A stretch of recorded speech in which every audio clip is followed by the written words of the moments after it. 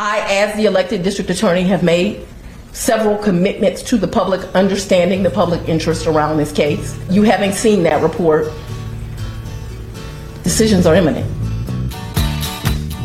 Decisions are imminent. Maybe that depends on your definition of imminent. Well, I don't know why I came here tonight. Or maybe they're imminent. I got the feeling that something ain't right. I'm so scared in case I fall off my chair. And I'm wondering how I'll get down the stairs. Clowns to the left of me, jokers to the right. Here I am, stuck in the middle with you. I am from Pacifica Radio in Los Angeles. This is the BradCast. That's heard on KPFK 90.7 FM in LA. Also in California, in Red Bluff and Redding on KFOI and Round Mountains KKRN.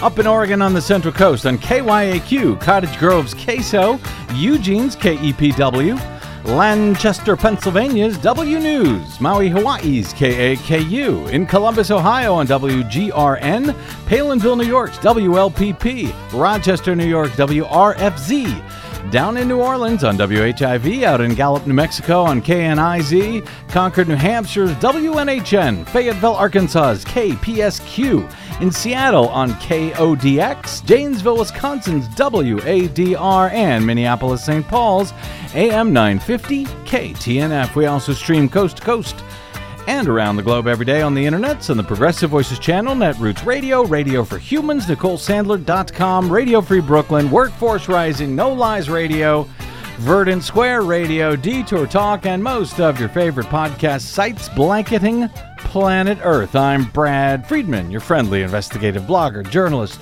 troublemaker, muckraker, and all-around swell fellow, says me from bradblog.com. Thank you very much for joining us for another thrilling edition of the BradCast. It is one of those rare days when I actually had to cancel a guest. I never like doing that. But we've got just so much breaking news that needs some attention today that I've just had to bump them to another day, Desi Doyen. I know. I feel bad, but not cancel. That's right. Among the breaking and or still moving stories that I do need to hit today, the fascinating hearing in a Fulton County, Georgia Superior Court room, told you this one was coming, to determine whether the report by a special purpose grand jury in Georgia that may or may not have recommended criminal charges against Donald Trump and or a whole bunch of co-conspirators in his attempt to steal the 2020 presidential election in Georgia, whether or not that special grand jury report should be released to the public, as the special grand jury, which has now been dissolved after about 8 months of investigating, they had actually requested, when their report was turned over to Fulton County District Attorney Fonnie Willis and the Fulton County judge overseeing the special purpose grand jury, they wanted that report released to the public. So we will get to that. As you heard referenced in the opening there, the decisions are imminent comment. And the breaking news on Tuesday that, Vice President Mike Pence apparently has also had some classified documents stored at his home in Indiana.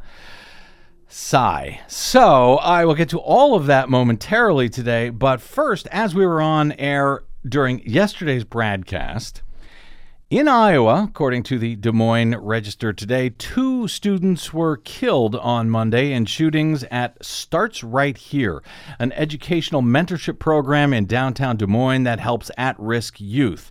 A police spokesperson said Starts Right Here founder and CEO Will Holmes, who is known by his stage name Will Keeps, was seriously injured and remains hospitalized as of Monday evening. The students who were shot were an 18-year-old and a 16-year-old, both Des Moines residents, who were found in very critical condition after the shooting. They were taken to a hospital where they subsequently died.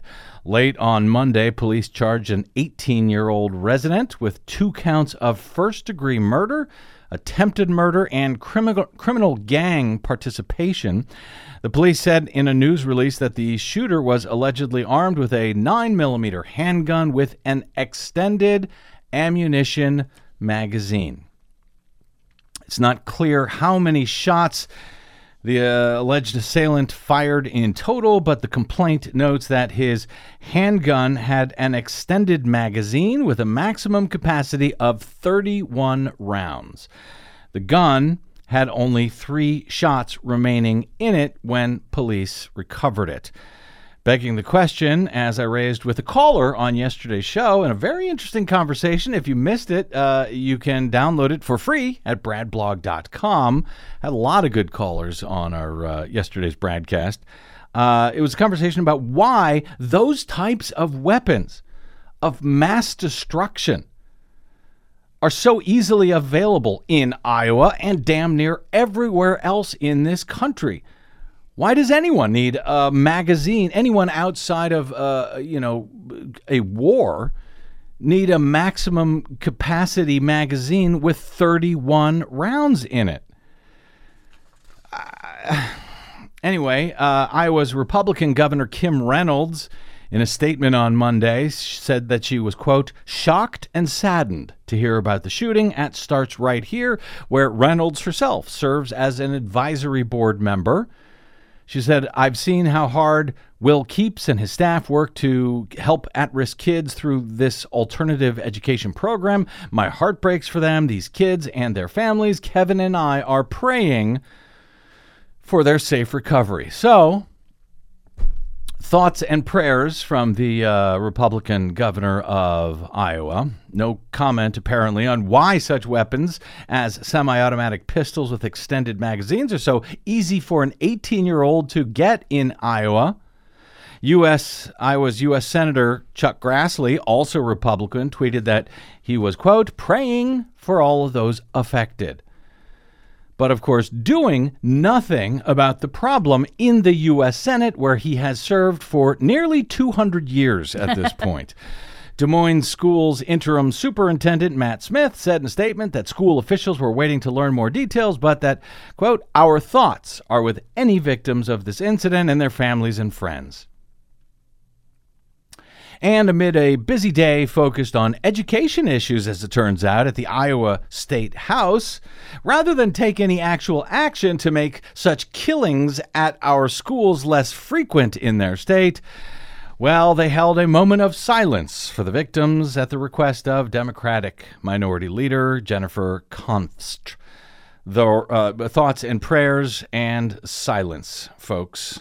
That's what they get in Iowa. That shooting, of course, came on the heels of the massacre that we were busy reporting on yesterday's program at a Lunar New Year's festival here in Monterey Park over the weekend. And as we reported it on the air, that story from Iowa came in. But that story in Monterey Park it had 11 killed and 9 injured just east of L.A., which, as AP reported, was, at the time, the 5th mass killing since the beginning of the year, which was barely 3 weeks old by the time of the weekend massacre down here in Southern California. That was also carried out with a semi-automatic weapon with an extended magazine that was able to fire off dozens of shots within seconds without the shooter needing to reload. And shortly after we got off the air from yesterday's BradCast, news broke out of Northern California of yet another mass shooting where 7 were killed at 2 different crime scenes in what is being characterized as a workplace violence case in Half Moon Bay, that is south of San Francisco. The 66-year-old man suspected of killing 4 people at a mushroom farm in California and 3 others at a nearby site on Monday was an employee of the farm, San Mateo County Sheriff said on Tuesday. The only known connection between the victims and the suspect is that they may have been co-workers, he said. The killings marked California's 2nd massacre in 3 days involving Asian American victims and suspects. The San Mateo County victims at Half Moon Bay were either Asian or Hispanic, according to police officials. In San Mateo County, the suspect was taken into custody about 2 hours after the first call to police while he was parked at a sheriff's substation with a semi-automatic handgun in his vehicle, the sheriff said. California's Democratic Governor Gavin Newsom was at a hospital meeting with wounded victims of the Monterey Park shooting when he was, quote, pulled away to be briefed about another shooting, this time in Half Moon Bay, he said. Tragedy upon tragedy, Governor Newsom tweeted.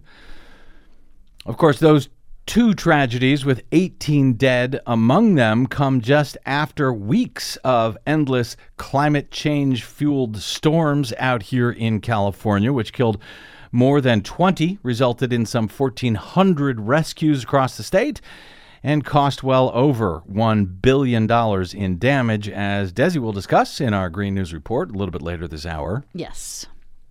The governor was set to visit Half Moon Bay on Tuesday to meet with families of those killed in the San Mateo County massacre. President Joe Biden reiterated his call for Congress to, quote, act quickly and ban assault weapons, saying, quote, we know the scourge of gun violence across America requires stronger action, he said in a statement. Now, while the AP USA Today mass killing database that I cited yesterday found the Monterey Park shooting to be the 5th mass shooting of the year, in which a mass killing is defined as 4 dead, not including the shooter, well, according to the gunviolencearchive.org, which counts mass shootings as one in which 4 or more were killed or injured. Well, according to that database, the U.S. has already suffered 39 mass shootings this month, more than any other start of the year on record. In California alone, 19 people were slaughtered in three mass shootings in just 44 hours. 11 at that dance studio in Monterey Park near L.A., 7 killed on Monday in Half Moon Bay near San Francisco, and 1 person killed and 7 others wounded Monday evening. Yes, yet another shooting in California after Half Moon Bay, apparently in Oakland. And on Tuesday morning, 3 people were killed after a shooting in the state of Washington, with the suspect remaining on the run, according to police earlier on Tuesday. The shooting took place at a Circle K around 3:30 a.m. local time in Yakima. The suspect allegedly fired into a car and fled the area in a stolen car, according to the police chief there. The chief said there is a 4th victim of the shooting, possibly the person who was carjacked, whose condition remained unknown. And this afternoon, the Yakima Police Department said the presumed homicide suspect is a 21-year-old Yakima County resident. An employee at a nearby business told CNN that the area was locked down and that police have surrounded a home near the intersection of University Parkway and West Birchfield Road. Johnson said authorities have been there since before 9 a.m. Johnson being one of the authorities there, one of the employees at a nearby business. The area that police have closed off is roughly 2 miles east of where the shots were fired. Justin Bumbelow, who was working at a nearby towing lot, said he was half asleep when he heard gunshots. He said he heard around 9 gunshots ringing out. So, don't know for sure, but want to bet it was another semi-automatic weapon with an extended magazine in that incident as well. But, thoughts and prayers. It's like, we're not a crime blotter program, but just, covering some of the shootings in the past 12 hours. It's exhausting. Yeah, it is. Shall we move to something less maddening this afternoon? Sure, why not? Not sure, however, if this will do the trick, but it is what we got today. A lawyer for former Vice President Mike Pence discovered about a dozen documents marked as classified at Mike Pence's Indiana home last week, and he has turned those classified records over to the FBI, according to multiple sources. The FBI and the Justice Department's National Security Division have launched a review of the documents and how they ended up in Pence's house in Indiana. The classified documents were discovered at Pence's new home, his new mansion, to be frank. CNN has a photo of it. Did you see that photo? Yeah. It's huge. Yeah, in Carmel, Indiana. They were discovered reportedly by a lawyer for Pence in the wake of the revelations about classified material discovered in President Joe Biden's private office and residence, the sources told CNN. In the wake of documents found at Biden's private office and residence, not in the wake of anybody else's private residence, CNN? Anybody else have any sort of issues with classified documents that maybe they weren't supposed to be in possession of, CNN? Anybody who didn't, have a dozen, but rather had hundreds upon hundreds, amounting to thousands and thousands of pages of classified documents? Anyone coming to mind, CNN, or is it just Joe Biden? The discovery, CNN continues, comes after Pence has repeatedly said he did not have any classified documents in his possession. And frankly, it shows once again how easy it is to lose track of stuff that is marked as classified, apparently, particularly when it's not highly classified, such as some of the stuff that was found to have been in Donald Trump's possession with some very highly classified documents. Oh, yeah, that's it. Donald Trump. That's the guy. That's the other guy who had classified documents he wasn't supposed to have recently. It's just coming to my mind here, of course. We have evidence that he purposely stole those documents and went to great lengths to keep them and to lie about them to government officials, which is unlawful in and of itself, whether or not the documents are highly classified or not classified at all. But you'll recall that some documents marked as classified are even, emailed between people who are allowed to have and see them, as was the case when it was discovered that there were a handful of such documents, and this seems so quaint now, but a handful of such documents that people had emailed to Hillary Clinton way back when, during her original but her emails pretend controversy back in 2016. Lock her up.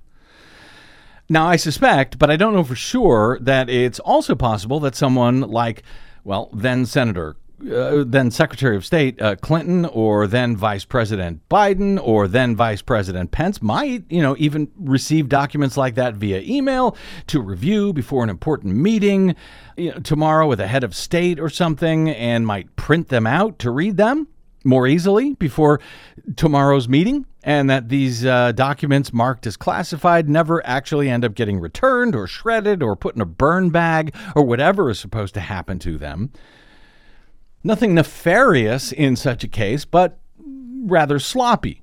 All of which is very different from stealing thousands of pages of classified documents, being told by the government to return them, refusing to do so for more than a year, being subpoenaed for them, and then lying about them, and still not giving them back, to the point that the FBI must obtain a probable cause search warrant to seize the documents by force. So, because apparently the corporate media is still having a very difficult time telling the difference in these cases, I guess we need to point this out. That is a very different thing from what, we seem to be seeing in the case of Mike Pence and Joe Biden, and I would add in the original Clinton case way back in 2016, compared to what we are seeing from Donald Trump's clearly criminal case. And again, I think this case with Pence only underscores, from what we know about it, how it, just like the case with Joe Biden, just like the case with Hillary, is different from what a special counsel is considering criminal charges for in the case against the former President Donald Trump. It's not yet clear what the Pence documents are actually related to, or their level of sensitivity or classification. And for that reason, were we not living in bizarro world where any of this stuff is even being compared to the criminal acts of Trump, I wouldn't even be covering this story at all, frankly. Oh, he found a few documents at his house that were classified that he accidentally had with some of his papers, apparently. Because, it's not really a thing. this happens from time to time. As you can tell, it happened with Hillary. It happened with Joe Biden. Now it's happened with Mike Pence. Occasionally, some of these papers, slip through the cracks. But the corporate media is making it so that I have to cover this story because I feel like I must respond in order to correct the record with the real context for this story.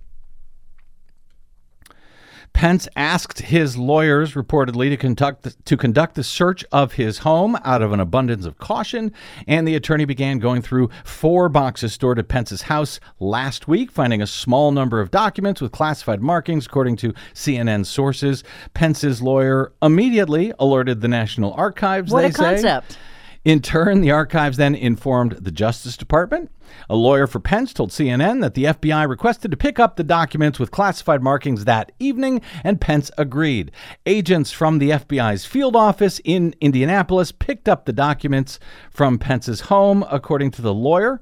On Monday, Pence's legal team drove the boxes back to Washington, D.C., and handed them over to the archives. These were the boxes with the other stuff, not the classified stuff, apparently. Handed those over to the archives to review the rest of the material to make sure it complied with the Presidential Records Act, where all such papers are actually the property of the federal government of the United States, are not supposed to be kept after a president or vice president leaves office. In a letter to the National Archives obtained by CNN, Pence's representatives to the archives wrote that a, quote, small number of documents bearing classified markings were inadvertently boxed and transported to the vice president's home. Quote, Vice President Pence was unaware of the existence of sensitive or classified documents at his personal residence, according to the representative to the archives, Greg Jacob. Vice President Pence understands the high importance of protecting sensitive and classified information and stands ready and willing to cooperate fully with the National Archives and any appropriate inquiry. Okay, good, fine. But does that mean that Merrick Garland now must appoint another special counsel to oversee this matter? It seems like he has to, given that Mike Pence is also believed to be considering a run for the presidency in 2024. Well, he has. How could he not? Yeah, he's kind of set that up for himself. Yes, it's that stupid. That's the standard that apparently has been established by Merrick Garland. After all, if you're going to run for president, we have to have a special counsel.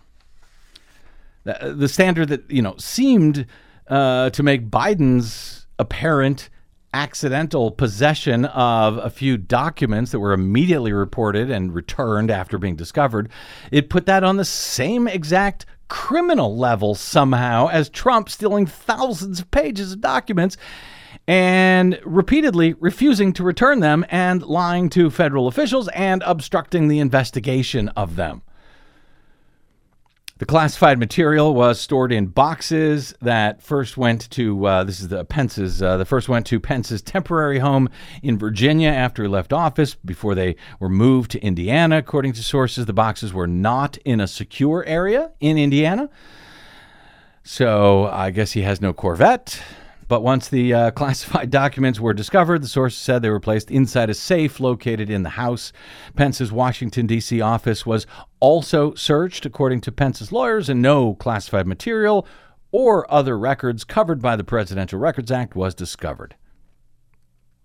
Now, finally, almost a full page into this report, CNN finally mentions Donald Trump. Though they put the case, on an even footing with Biden. Quote, the news about Pence comes as special counsels investigate the handling of classified documents by both Biden and former President Trump.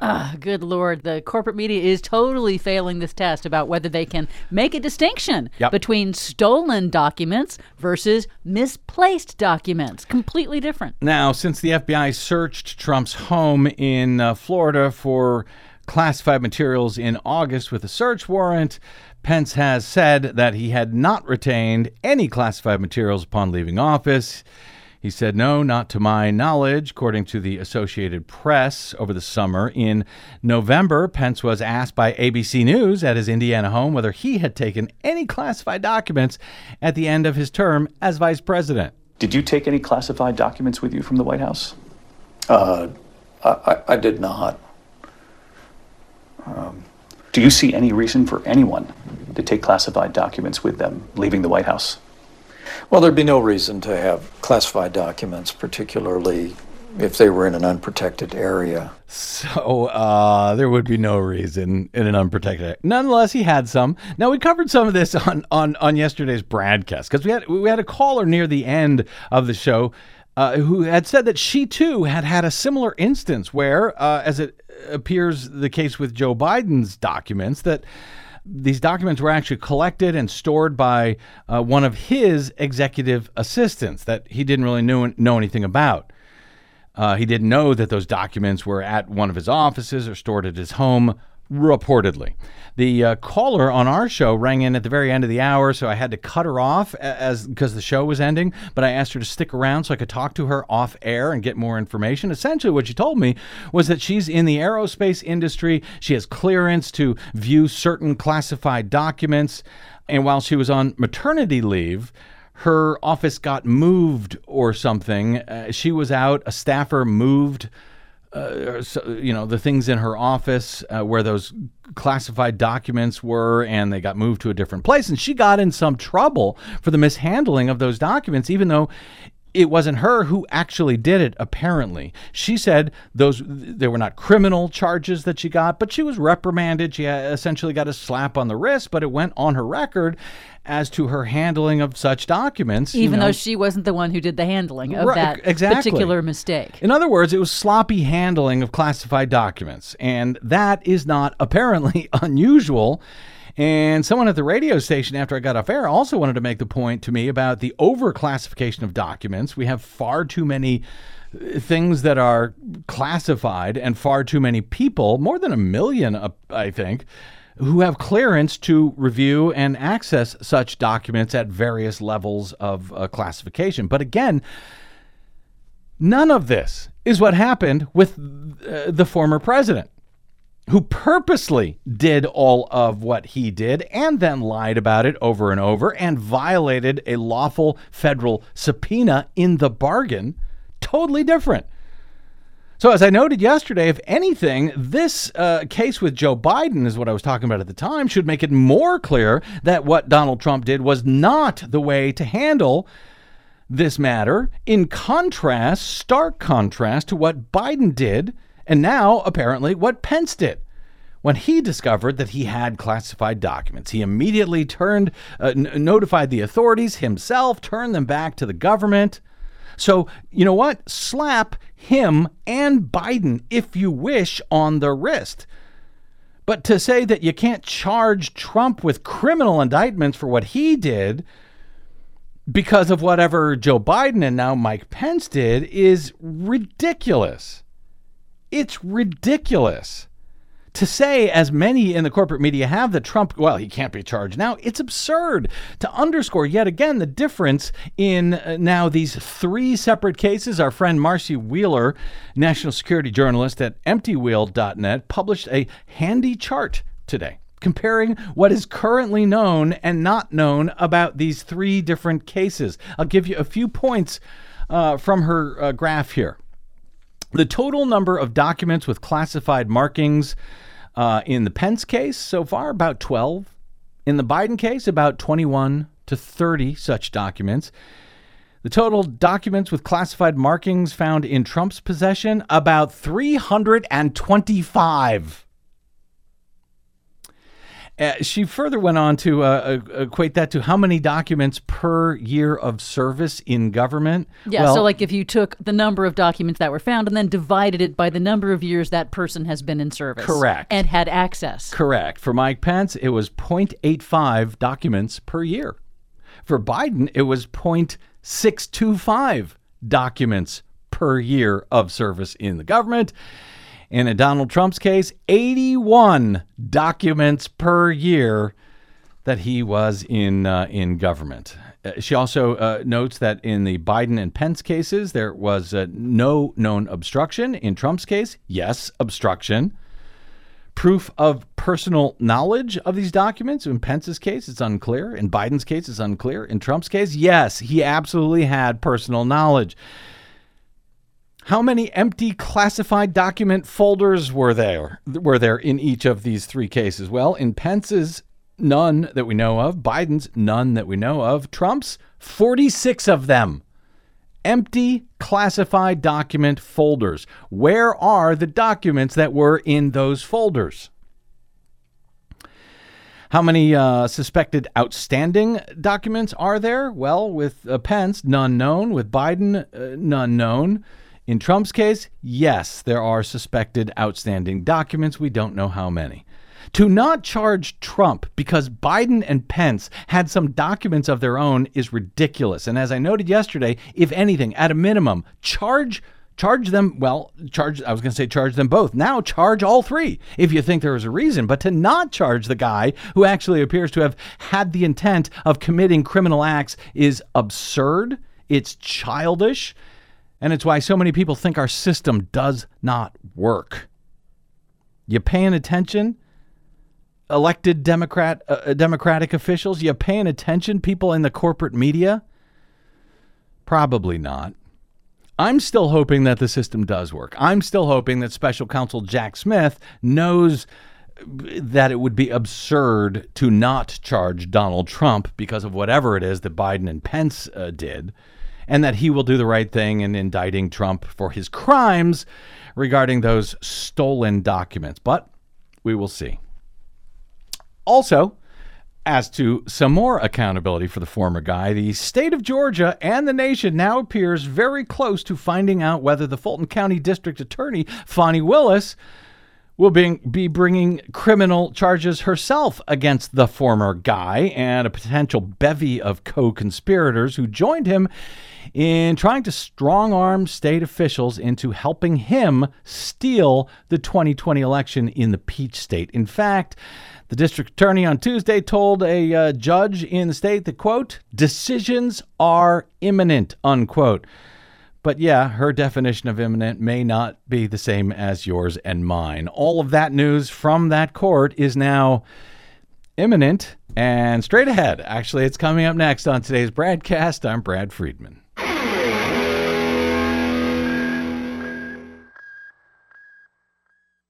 Hey, this is Brad. Please consider supporting whichever progressive media outlet is serving you. Most, just like us, do not receive corporate or political support. We all need your support to counter the powerful corporate media echo chamber. From Desi Doyen and myself, thank you.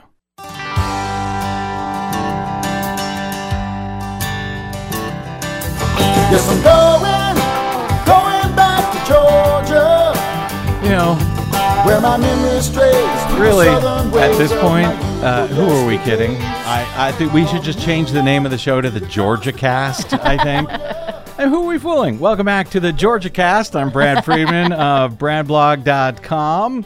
Des, you had a note while we were on break there. Yes. A good warning for listeners. Yeah, about tip. about Mike Pence finding documents in his at his house. I think it's a good time for everybody to go out to your garage right now and make sure that you don't have any classified documents. I think that's the right thing to do at this point. It's just, better safe than sorry. Yeah. Oh, man. Anyway, hey, encouraging news out of a Fulton County Superior Court on Tuesday afternoon. At least I think it's encouraging news. You watched it too, Desi Doyen. Yep. Were you encouraged? I was, actually. Okay. All right.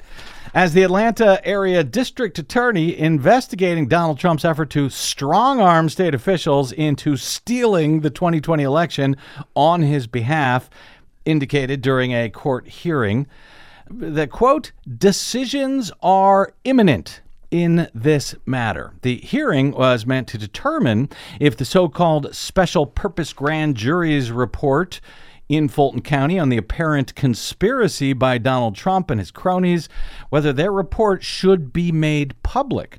The special grand jury was convened last May, I believe it was, by Fulton County, Georgia District Attorney Fani Willis, and after 8 months of investigation, the 23-member special purpose grand jury completed its work earlier this month and presented its report to Willis and Fulton County Superior Court Judge Robert McBurney, who oversaw their work. A special grand jury in Georgia is different from a regular grand jury in that it can be convened for up to a year, and it focuses on just one single matter as opposed to a regular grand jury in Georgia that may examine several different cases during a 2-month term.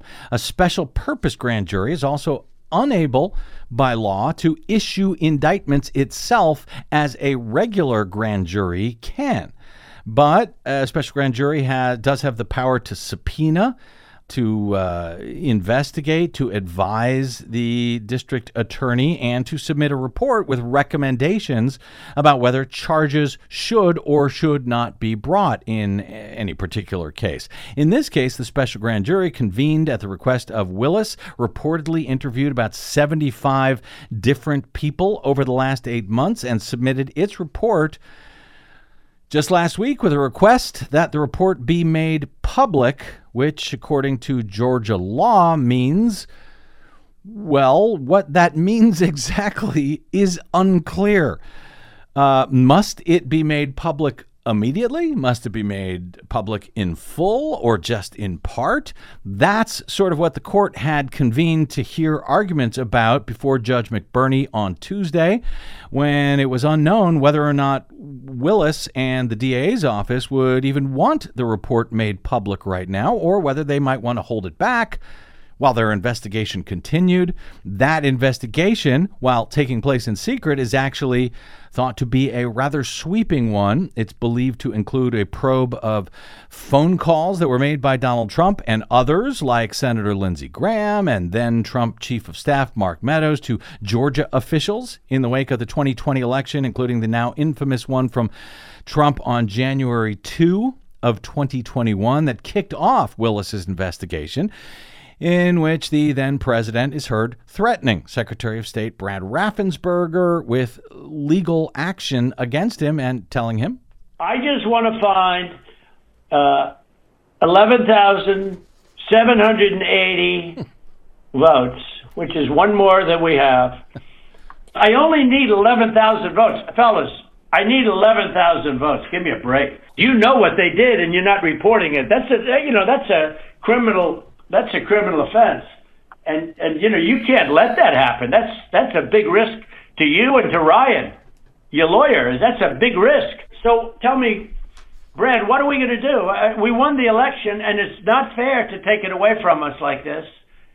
And it's going to be very costly in many ways.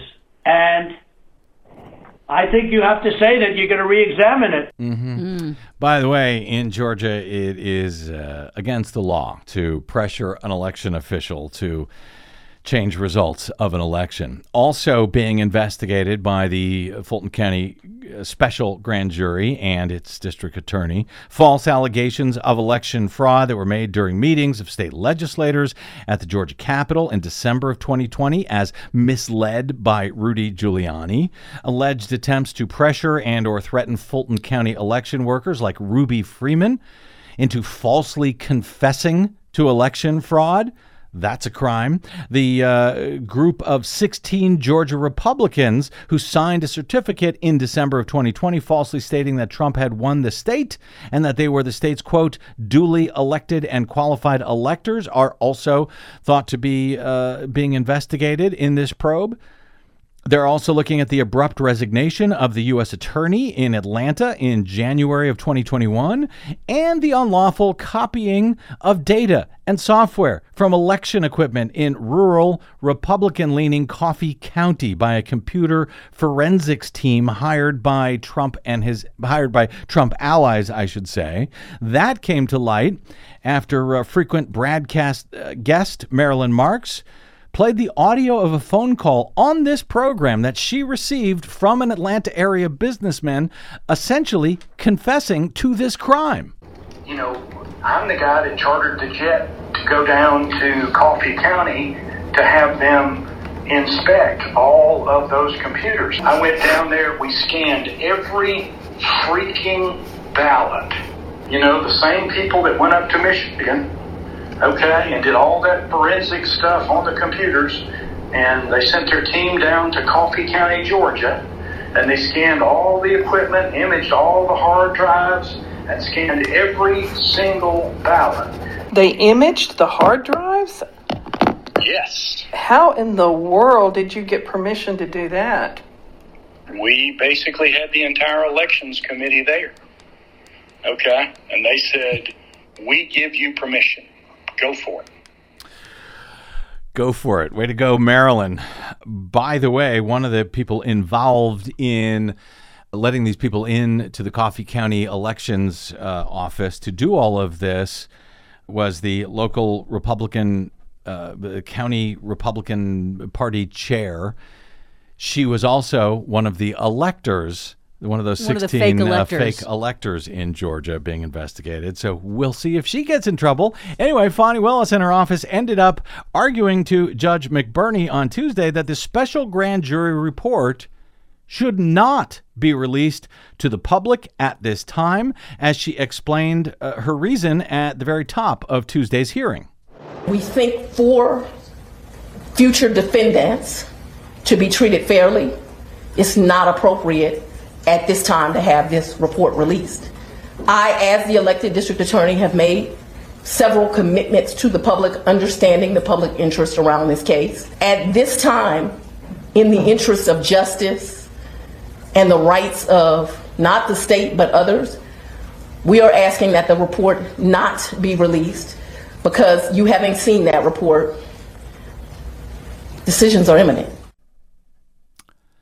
Decisions are imminent. Future defendants' rights need to be protected. Now, to be clear, while we watched the hearing in full on Tuesday, it was streamed live from the courtroom, Fulton County Superior Court. There was a warning that court proceedings may not be recorded or distributed without permission of the court. Without prior permission. Right, 24 hours in advance. We did not have that permission. So what you just heard, to be clear, is audio from, I think it was MSNBC or somebody who posted it. They posted it publicly.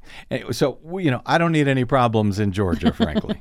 Willis and another attorney from her office told the judge that making the report public could jeopardize impending prosecutions, or as you heard her describe them there, decisions are imminent.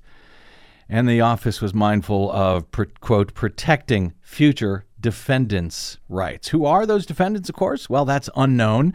There was also an attorney at the hearing, Thomas Clyde, representing several media outlets supporting the immediate release of this report, urging Judge McBurney to side with the special grand juror's request to release this report, instead of siding with Willis, who does not want it released right now. Clyde was the intervener attorney on behalf of media organizations, including the Atlanta Journal-Constitution, New York Times, Wall Street Journal, all who want it released immediately. In this case, as you heard, Willis argued, the state understands the media's inquiry and the world's interest, but we have to be mindful of protecting future defendants' rights. Clyde, in response, said, "We believe the report should be released now and in its entirety." He noted that findings in criminal investigations are often released publicly, even while investigations and grand jury proceedings continue. Judge McBurney noted that Willis's probe has been accompanied by an extraordinary release of information related to all of this, and evidence, in fact, from the House January 6th Select Committee and from witnesses who are being called before a federal grand jury that looking into many of the same matters, none of which had derailed Willis's probe, according to the judge. He also noted that there was little to stop individual special grand jurors from simply telling others about what their findings were in that report. They're allowed to do so lawfully.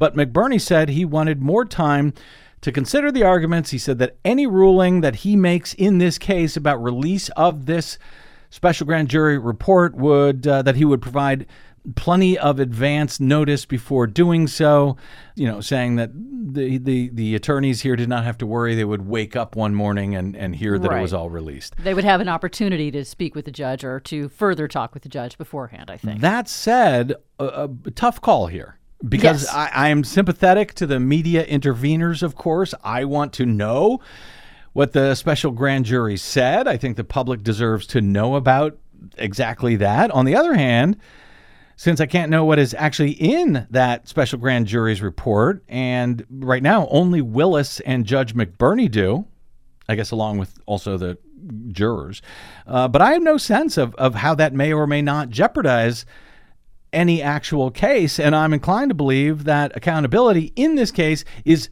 actually more important than the immediate transparency for the media, which will certainly eventually learn the contents of the report, perhaps even imminently, whatever that may mean.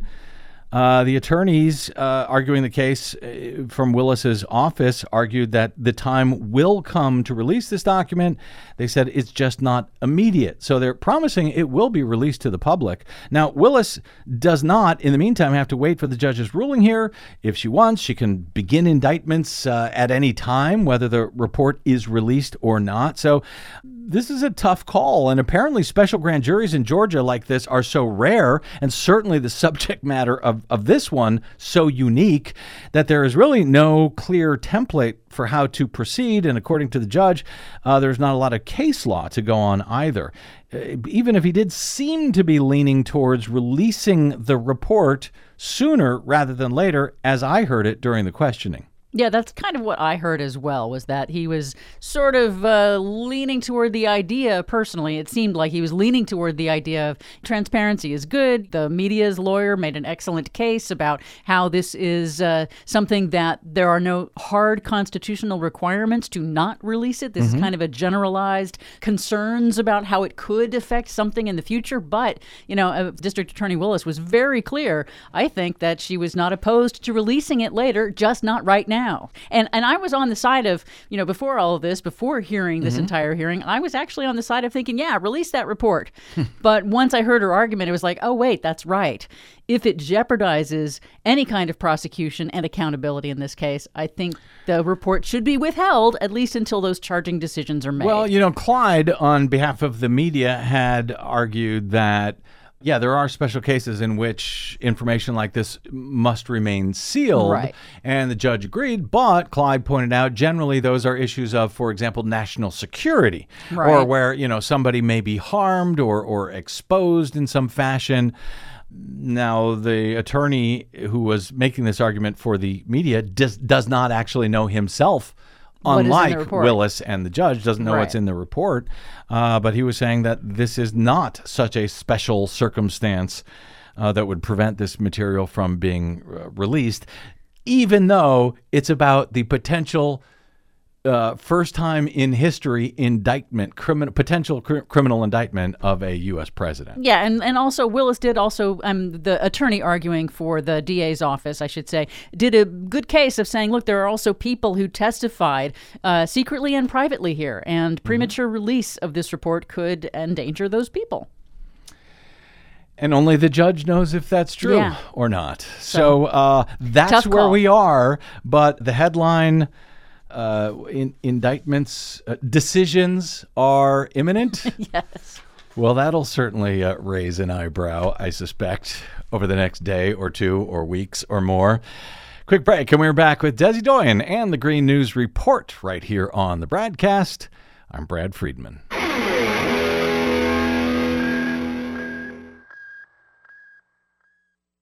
The BradCast and the Green News Report are 100% independent, 100% listener-supported. But we can't do it alone. We need you. Please help us bring real facts to listeners at independent stations around the nation. Please drop by bradblog.com/donate. That's bradblog.com/donate.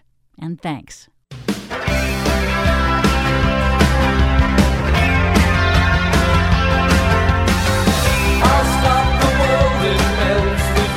So, Desi Doyen, I've been hearing on Fox News for years that wind turbines kill millions and millions and millions of birds, and they're a menace to society. Which is, of course, false. What? Total lie. Okay, well, then I've also heard that offshore wind turbines kills millions and millions of whales. Is that true? No. What? As explained in our latest Green News Report. 21 lives have been lost. We had 9 atmospheric rivers going back 22 days. Damages from California's storms to top $1 billion. There are, no known connections between any of this offshore wind activity and any whale stranding, regardless of species. Nope, offshore wind did not kill whales in the U.S. Northeast. Plus, hand-feeding manatees in Florida appears to be saving the species. All of those surprising stories and more straight ahead from BradBlog.com. I'm Brad Friedman. And I'm Desi Doyen. Stand by for 6 minutes of independent green news, politics, analysis, and snarky comment. Oh, you're obsessed with gas stoves? No, you're obsessed with gas stoves, buddy. Okay, Fox News' top-paid personality. You okay, Tucker? You all right there, buddy? This is your Green News Report.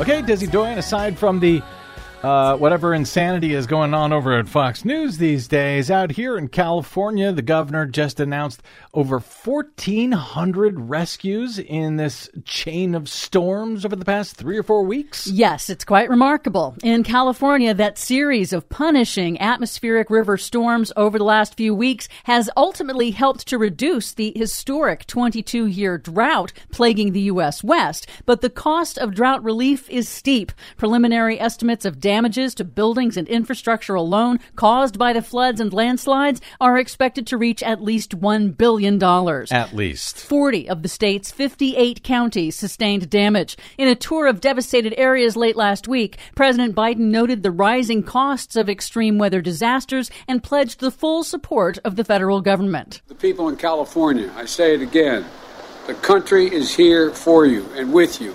We are not leaving till things are built back and built back better than they were before. You can recover from storms. We'll be with you every step of the way. Is he allowed by law to say build back better anymore? Apparently it's still okay. Oh, okay. Biden also said FEMA will help those who are uninsured and underinsured, which is good because AP reports that only about 2% of homeowners in California have flood insurance, which is separate from homeowners insurance. And that is the case in most states, in part because people don't know they need flood insurance because federal flood maps do not accurately predict all kinds of flood risks and haven't been updated to account for increased risks from man-made climate change. Experts warn that California and other states should invest more in flood defenses to prepare for even bigger flood events in the future. Or at least invest in new maps? Overall, in the U.S., in 2022, extreme weather disasters displaced 3.3 million Americans. Wow. That's according to data from the U.S. Census Bureau. That 3.3 million displaced includes nearly 1 million people in Florida alone. But everything's fine, Florida. Don't worry about a thing. The Biden U.S. Department of Agriculture is also appropriating $930 million to reduce wildfire dangers in 10 western states through a new comprehensive wildfire prevention program that includes intensive clearing of trees and underbrush from national forests. But Agriculture Secretary Tom Vilsack says the new program is hampered by the shortage of workers that has been plaguing other sectors of the economy. Vilsack also warned that draconian budget cuts floated by House Republicans would decimate the Forest Service's firefighting efforts.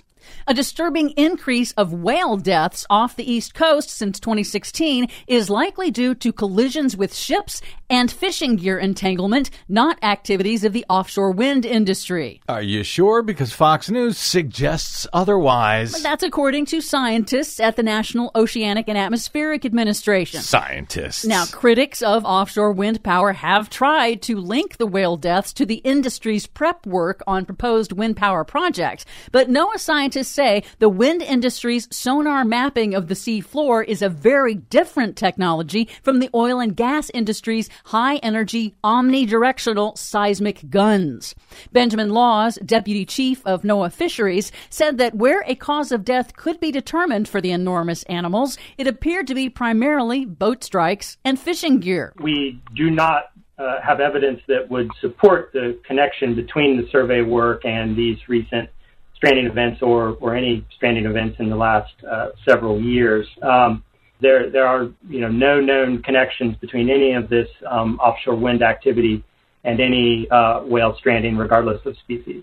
Finally, the U.S. Fish and Wildlife Service has restarted hand-feeding manatees along Florida's eastern shore to prevent the threatened marine mammals from starving during the cold winter months. The primary food supply for manatees is seagrass, but that is dying off due to human pollution and runoff. And the program appears to be working. Hundreds fewer manatees died in 2022 than previous years. Hand-feeding them. Yes. That does not seem sustainable to me.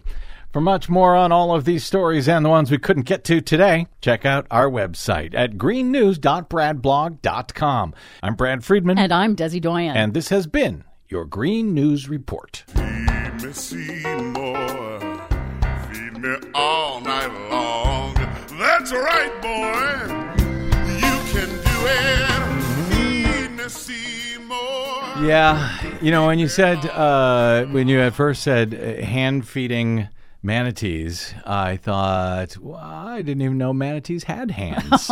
So are they doing the feeding? Are they being fed? It was all very unclear. I'm sorry, it was so unclear to you. Thank you for clearing that up. Oh, you're welcome. Yeah. I did want to say a bit of a follow-up to the story about folks in California and in most other states being underinsured for flood risk because the FEMA flood maps are out of date, but also because FEMA flood maps do not count types of flooding like, say, your street sewer overflowing because it's overwhelmed. Right. So First Street did a report on that. They say that 6 million property owners nationwide face substantial flood risk outside of the official hazard map. So it's a good idea to look that up and find out exactly what your actual street level, house level flooding risk is. And it's kind of amazing that after all of these years into this climate crisis that the federal government at this point has not gone back and done a proper They're doing it now, but floods. It takes time, and apparently it also takes, people who care about climate change in office to make it happen. Which only happens every few years, apparently, at this point. So, anyway, very good. Thank you very much, Desi Doyen. Thanks to all of you for spending a portion of your day or night with us. It's always appreciated. It is always our honor. If you missed any portion of today's program, you can download it anytime for free at bradblog.com. And hey, while you're there, we are just about ready to celebrate our 19th anniversary of bradblog.com. We would appreciate if you'd hit one of those donate buttons to help us celebrate, because we will now be in our 20th year of muckraking and troublemaking and everything else, completely supported by listeners and readers like you. bradblog.com/donate. Drop me email if you like. I'm BradCast@bradblog.com. On the Facebooks, Mastodons, and Twitters, I am the Brad Blog. We will see you there. Until we see you here next time, I'm Brad Friedman. Good luck, world.